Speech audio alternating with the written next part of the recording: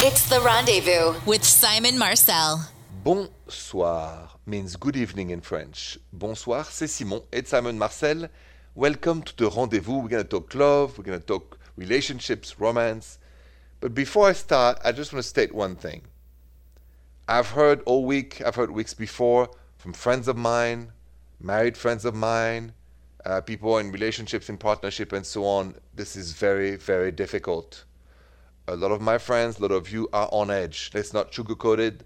The confinement, the fear of what's going on, the quarantine, all of this is driving couples bananas. I understand. So here's an advice. Invest in a journal. And every day you're upset at your partner, don't vent at your partner, vent at the journal. And hopefully that will help you go through that very difficult time. But let's not pretend for a second that this is easy for couples. It is the hardest thing that so many couples have ever had to face. Extreme proximity, not easy. Any questions? Call me. I'm here for you. 855-905-8255. If you want to share a romantic story of your life with me, call the rendezvous. 855-905-8255. Bonjour, Shana. Bonjour, Simon. Bonjour. So you went online and met this guy, and then what happened after that? Well, we started talking on Zoom, and it was okay, but I was not really that excited, you know. And but I agreed to meet him in person, and then we met in person, and he's actually a really great guy, and we have a really good connection, and we're going on our, I think, 7th real date now. So wow. So I didn't trust the Zoom, even though he was really bad at it, and I'm glad I didn't. Okay, I need to ask you this just in case. What do you mean by he was really bad at it? What would you say was bad about the Zoom session with him? I think it really was because it just felt like work. It felt like a work interview. It felt like not normal conversation. It was just, how many brothers and sisters do you have? You know, what are your hopes and dreams? It really, it just didn't feel, I don't know. He was just that, like, it wasn't a real conversation. It was more like question and answer. And okay. And also, like, I think the camera was kind of up his nose. It really wasn't flattering. It wasn't like his pictures at all. And so when we met in person, he's much cuter in real life. I knew it. I had a feeling you're going to say he's much cuter in person. I don't know why. I thought she's going to tell me he's much cuter in person. Wonderful. But one final question for you. What would you say to everybody else going to do a first date on Zoom that they should do better? What should that be? Make sure you have good lighting and don't put the camera up your nose. Julie I Noten. think that's probably a good idea. Okay, great idea. Indeed, Shona. All right, I'm happy for you guys. Thank you so much for sharing that story and that piece of advice. And I wish you good luck to both of you and have a good night. All right. Thank you, Simon. Thanks a lot. Now I'm going to go to my email because Vivienne overheard her boyfriend on the phone and now she's confused about what to do next. So her question is next. So Vivienne emailed me at therendezvousshow.com this question. She goes, Simon, I overheard my boyfriend on the phone complaining to someone how difficult I am to deal with and how he can't stand being stuck in the apartment with me all the time. But he doesn't know I heard him, and I don't know how to bring it up now, or if I even should. What do I do? Vivienne, that's a good question. What should you do if you overheard your partner complaining about you, except they don't know you heard them? My answer, next. So what should you do if you overhear your partner complaining about you on a phone conversation to somebody else, but your partner doesn't know that you heard him, and so you wonder, should I bring it up, should I not bring it up? That's the question. My answer is, you should absolutely bring it up, because an unspoken can rotten the relationship. An unspoken is something you want to say, but you don't. It's the fact, it's the truth, but you keep it for yourself. And then you don't digest it. It's like undigestive. You can't digest an unspoken. It never goes away. So I'd rather, Vivienne, you address it. Tell him, listen, I heard you on the phone by accident, and I know you're very upset about spending all that time with me. Let's talk about it, what's going on, and maybe we should talk and discuss, how can we improve this? Maybe you upset at him too. But no matter what, don't keep that for you and pretend it never happened. It will burn you and make you sick to your stomach if you don't talk about it. The truth has to be addressed, to be resolved. That's my advice. You calls are next. 855-905-8255. Bonjour, Lacey. Bonjour, Simon. Bonjour. What's going on with your boyfriend? How can I help you? I just started dating this guy. He's really cool. We've been spending a lot of time together, but I just want to slow it down a little bit. I don't want to mess things up, but I just kind of need some advice as to how to slow it down without screwing it up. Okay. What is he doing too fast? What do you feel is just going too fast or too forward? Well, he texts a lot, calls a lot, like actually all of the perfect things, and we meet like almost every day. And there's nothing wrong with that. I just don't want to rush into anything. I see. In your intuition, do you think this guy is acting normal or something is off? I think it's normal. I just don't want to walk into anything too fast. It makes me nervous. Okay. Well, you don't have to meet him every night, right? You can slow things down simply by saying, listen, I'm a little busy. You don't have to tell him we're going to slow things down. You just have to just stop seeing him every day. Answer, less text and change the rhythm of the relationship, because your relationship, your rhythm. So you can, by simply not seeing him all the time, and if he says, I miss you, say, listen, we just started to date. We'll take it step by step. And and then you say, I look forward to the next date on 2 days from now, just whenever. Why? Because you have to slow things down. If he doesn't slow down, then you'll feel anxious, you'll feel like you're suffocating, and then you'll feel like you want out. Exactly. Suffocating. Yep, I know the right feeling. I think we've all been there once in our life, and also we've been on the other side. So I've been both. I've been the guy texting too much, and I've been the guy also feeling suffocating because things were going too fast. So I think we have to take it on us to just say, hey, to ourselves, listen, we're not going to go every night, and then take it easy. Okay, that sounds good.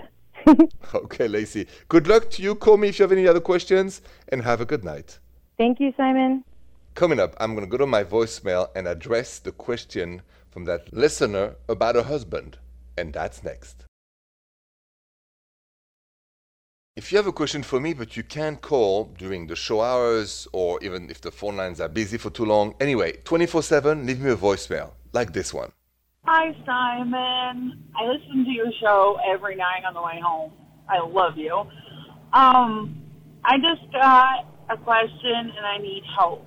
My husband is going to be 2 years. We have been married. We have been together 4 years altogether. He looks up other women and tries to message them, and he'll say, hi, gorgeous, love your pictures, would like to chat sometime. Or if I was single, I would be trying to get with you. Could you just give me some advice on how I can tell my husband that I found these messages? Thank you. I mean, that's a good question. Thanks for the voicemail. How do you tell your partner when you're married to stop messaging other people? I am going to tell you how to do that next. What would you do if you were married and you find out over and over that your partner were looking at other people and try to messaging them to kind of, connect and say, hi, gorgeous? And what would you do about it? So basically, my advice is simple. If your husband reaches out to other women on social media or other ways to tell them, hi, gorgeous, and this and that, it's A, against you. 2, it's passive-aggressive, and it's very rude and disrespectful to you. And you have to have a conversation about the golden rule. You can watch, but you can't touch or talk. Yes, everybody can look in the street, and it's okay to look. I've never said don't look. Everybody's looking. But the fact that he can actually send a message and try to connect with other women while he's married with you is unacceptable. And you've got to put a stop into this. And if he doesn't, then you've got to ask yourself, why would you want to stay married to somebody who acts like a pig and disrespects you? But we're not there yet. Give him a strong warning, and let's see what happens. Man, all that has to stop immediately. Your calls are next. If you want to share a love story, a romantic story that happened in your life, call the Rendezvous. 855-905-8255. Bonjour, Roger. Bonjour, Simon. Hi. Bonjour, Roger. So, something romantic happened between you and your partner. Tell me what happened. Yeah, my boyfriend, he's from Spain originally, and he was desperate to visit his family this summer. We usually visit them during the summer, and of course I couldn't go because the border is shut down or whatever to Indeed. Americans, so I couldn't go, which really sucked, and I was super bummed out about it, and I was sad that we weren't going to be able to be together, and I wasn't going to be able to see his family. And he's been gone for a few days, and I went to go read this book that I've been reading, and I opened up the book, and there was a beautiful little love letter from my boyfriend, and it was so sweet, and I miss him a lot, but like it was nice to know that he thought of me before he left and left me a little something. For sure. How did you feel when you found out that love letter in the book? Well, I was shocked. First of all, I was like, "Wait, how did this get here?" And then, I mean, he had seen me reading the book, and he waited until I wasn't around, and he just slipped it in there. So it made me feel really special and nice. I mean, it made me miss him even more. I wish I could be with his family, but it was a very nice little gesture from him. Super nice. You got to get him too. You got to surprise him. I don't know what you can do, but you got to sneak a nice, sweet surprise for him too soon. Yeah, now I got to do something nice for him. It's true. Definitely. And I understand, by the way, because I can't go back to Paris and see my own family. So, it's complicated for all of us right now. So we got to be patient. But thank you so much for sharing that story, Roger. And best of luck to you and your boyfriend. Thank you so much. I love Roger's story because, his boyfriend, before he left this little note in the book for him, a love note. And I just wonder, I'm going to ask you this question. When was the last time you actually did something like this for your partner? Let's talk about the importance of small gestures next. Question for you, let's be honest. When was the last time you did something, a small thing, romantic for your partner? Think about it. Like my last caller, Roger, his boyfriend left a note in the book before he left for Spain. That's super sweet. The thing is, it's little gestures like this that makes our relationships sweet, nice, and humane, right? Because we live in a brutal world. We need sweetness. We need kindness. And without kindness, sweetness, and so on, well, there's no connection. You take away the romance. I mean, no love without proof of love. Let me share a personal story of what my dad does for my mom, still 56 years later after being married. Next. Do you believe in the sentence, there is no love without proof of love? And that romance is the essence of a healthy relationship when it comes to connection and feeling heard and feeling seen and appreciated? Well, listen to this one. My dad, who's a big romantic back in Paris, been married to my mom for 56 years.